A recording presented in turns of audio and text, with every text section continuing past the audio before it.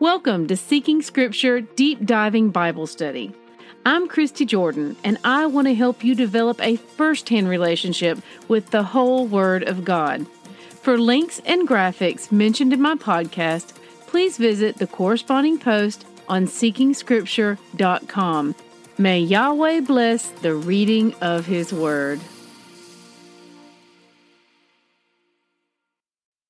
Good morning, siblings. Today's readings are Proverbs chapters 1 through 3. Rabbit trails. Quick facts about Proverbs.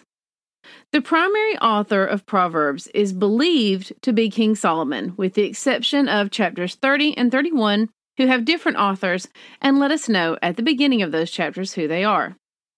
The Hebrew title for this book is Mishlei, which means parables. The primary focus of Proverbs is in imparting wisdom on how to live according to Yahweh's Word. We are not born with wisdom, and unlike intellect, it is not something we can gain simply by educating ourselves. Wisdom comes from a direct relationship and regard for the Father, the source of all wisdom. There are 915 verses in Proverbs and 31 chapters. Because of the chapters falling in line with the average amount of days in a month, many people read a chapter in Proverbs a day on a continual rotating basis in addition to any other reading plan they follow. When Solomon asked Yahweh for wisdom, what we are reading in this book is most assuredly a result of that blessing from the Father. In these precious, nugget-filled chapters, we will learn so many things, such as how to treat our parents, work ethics, learning to control our tongue, how to raise our children, how to live peacefully among our neighbors, the follies of pride and the virtues of humility, and even how to relate to the Father Himself. Proverbs is designed to warn us away from ungodly living and teach us how to set that aside and step in line with the Father's wisdom. I have never met a single person whose life couldn't benefit from a daily application of Proverbs, especially myself. Key statements. Proverbs 1:7 reads, "The fear of Yahweh is the beginning of knowledge. Fools despise wisdom and instruction." The Hebrew word that originally appeared in place of fear was yirah, which may more accurately be translated to reverence. The beginning of wisdom is to understand what the source of that wisdom is. Now, many people today consider themselves to be the source of wisdom. The world has taught us to make gods of ourselves. These teachings are evident in statements like, "Just follow your heart," or "You have to make yourself happy above all," or "You do you." "Keep it real, speak your mind." Each of these statements stand in direct contrast and contradiction to the Word of Yahweh. But in order for Him to be our God in our lives, we have to humble ourselves and realize that if we want wisdom, we must drink from the source of it. Proverbs 2 features another if-then statement.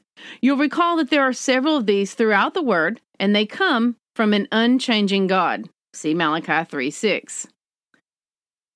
Proverbs 2 begins, "My son, if you receive my words and treasure up my commandments with you, making your ear attentive to wisdom and inclining your heart to understanding. Yes, if you call out for insight and raise your voice for understanding, if you seek it like silver and search for its hidden treasures, then you will understand the fear of Yahweh and find knowledge of God." Now, if you're reading this with me, all the bold black statements are conditional on our part, and all of the bold red statements are what Yahweh will do in response to that level of faithfulness. So let's talk about that word, faithful. When a person is faithful, that means they do not stray from their relationship. They do not betray the one they are in relationship with, and they do not go elsewhere other than that relationship to try to find love. In a broken world with so many marriages having issues with affairs, Yahweh desires us to be with someone who'll be faithful to us, and He desires all of His children to be faithful to Him. A repetitive study of Proverbs by all of Yahweh's people can enable us to achieve both. Proverbs 3 verse 1 reads, "My son, do not forget my teaching, but let your heart keep my commandments." Why does the Father over and over throughout His Word tell us not to forget and order us to remember? Because He knows that we're prone to forget. Sometimes it is an accident, but more often than not, it's because we choose to forget. Biblical amnesia. When you read a passage that requires you to alter something in your life that you do not want to alter, so you willingly dismiss it. This is choosing self as God over Yahweh as God. Let your heart keep my commandments. Not just your mind, but your heart. We do this out of our love for Him. Not a sense of duty, but because we love Him. Now, experts estimate that there are over 2.18 billion Christians in the world. Out of that number, I'm comfortable saying that well over 1 billion would probably say that they're willing to die for Yahweh. They'd say that. And that's all good and well. But what the Father's really looking for is far more rare. People willing to live for Him.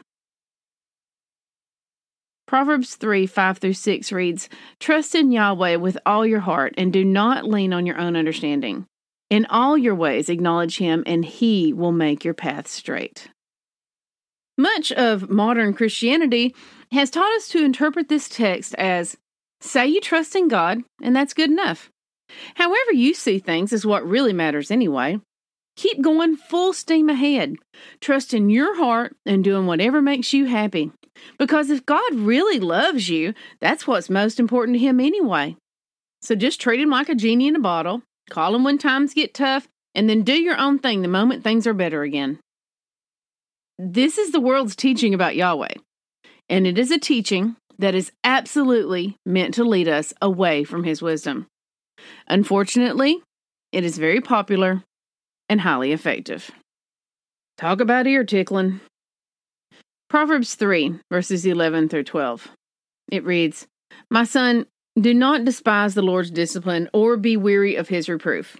For the Lord reproves him who He loves, as a father the son in whom He delights." Do not despise the discipline from the Father, because this is evidence that He loves us enough to work on us, to bring us closer to Him, to aid us in living our lives for His purpose. Proverbs 3:13 is a great example of this. It reads, "Blessed is the one who finds wisdom and the one who gets understanding." Now, this is a descriptor of someone who has an active, living, daily seeking relationship with the Father. Continue to read the rest of this chapter to see how this relationship manifests itself in the life of one who submits themselves to Yahweh. This book is filled with easily digested, apparent, and mostly obvious wisdom. This is fruit that is ripe and easy to pick. May we use our reading to bring us closer to Him, to amplify His wisdom in our minds, and to apply it to our lives immediately and deeply. Test everything. Hold tight to what is good. 1 Thessalonians 5:21. We are saved by grace alone. Obedience is not the root of our salvation, but it is the fruit.